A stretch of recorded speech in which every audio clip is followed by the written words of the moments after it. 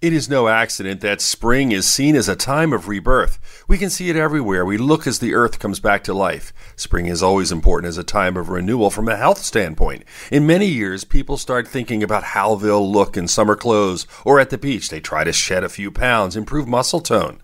This year, spring represents far more. The opportunity to get together outdoors provides a safer way to spend precious time with loved ones and close friends. Fresh air, natural sunlight are plentiful and one of the most effective weapons against feeling down or stressed. As we start to experience more good weather days than bad, take advantage of them this year more than ever. With your health, I'm Dr. Brian McDonough on 1010 Wins.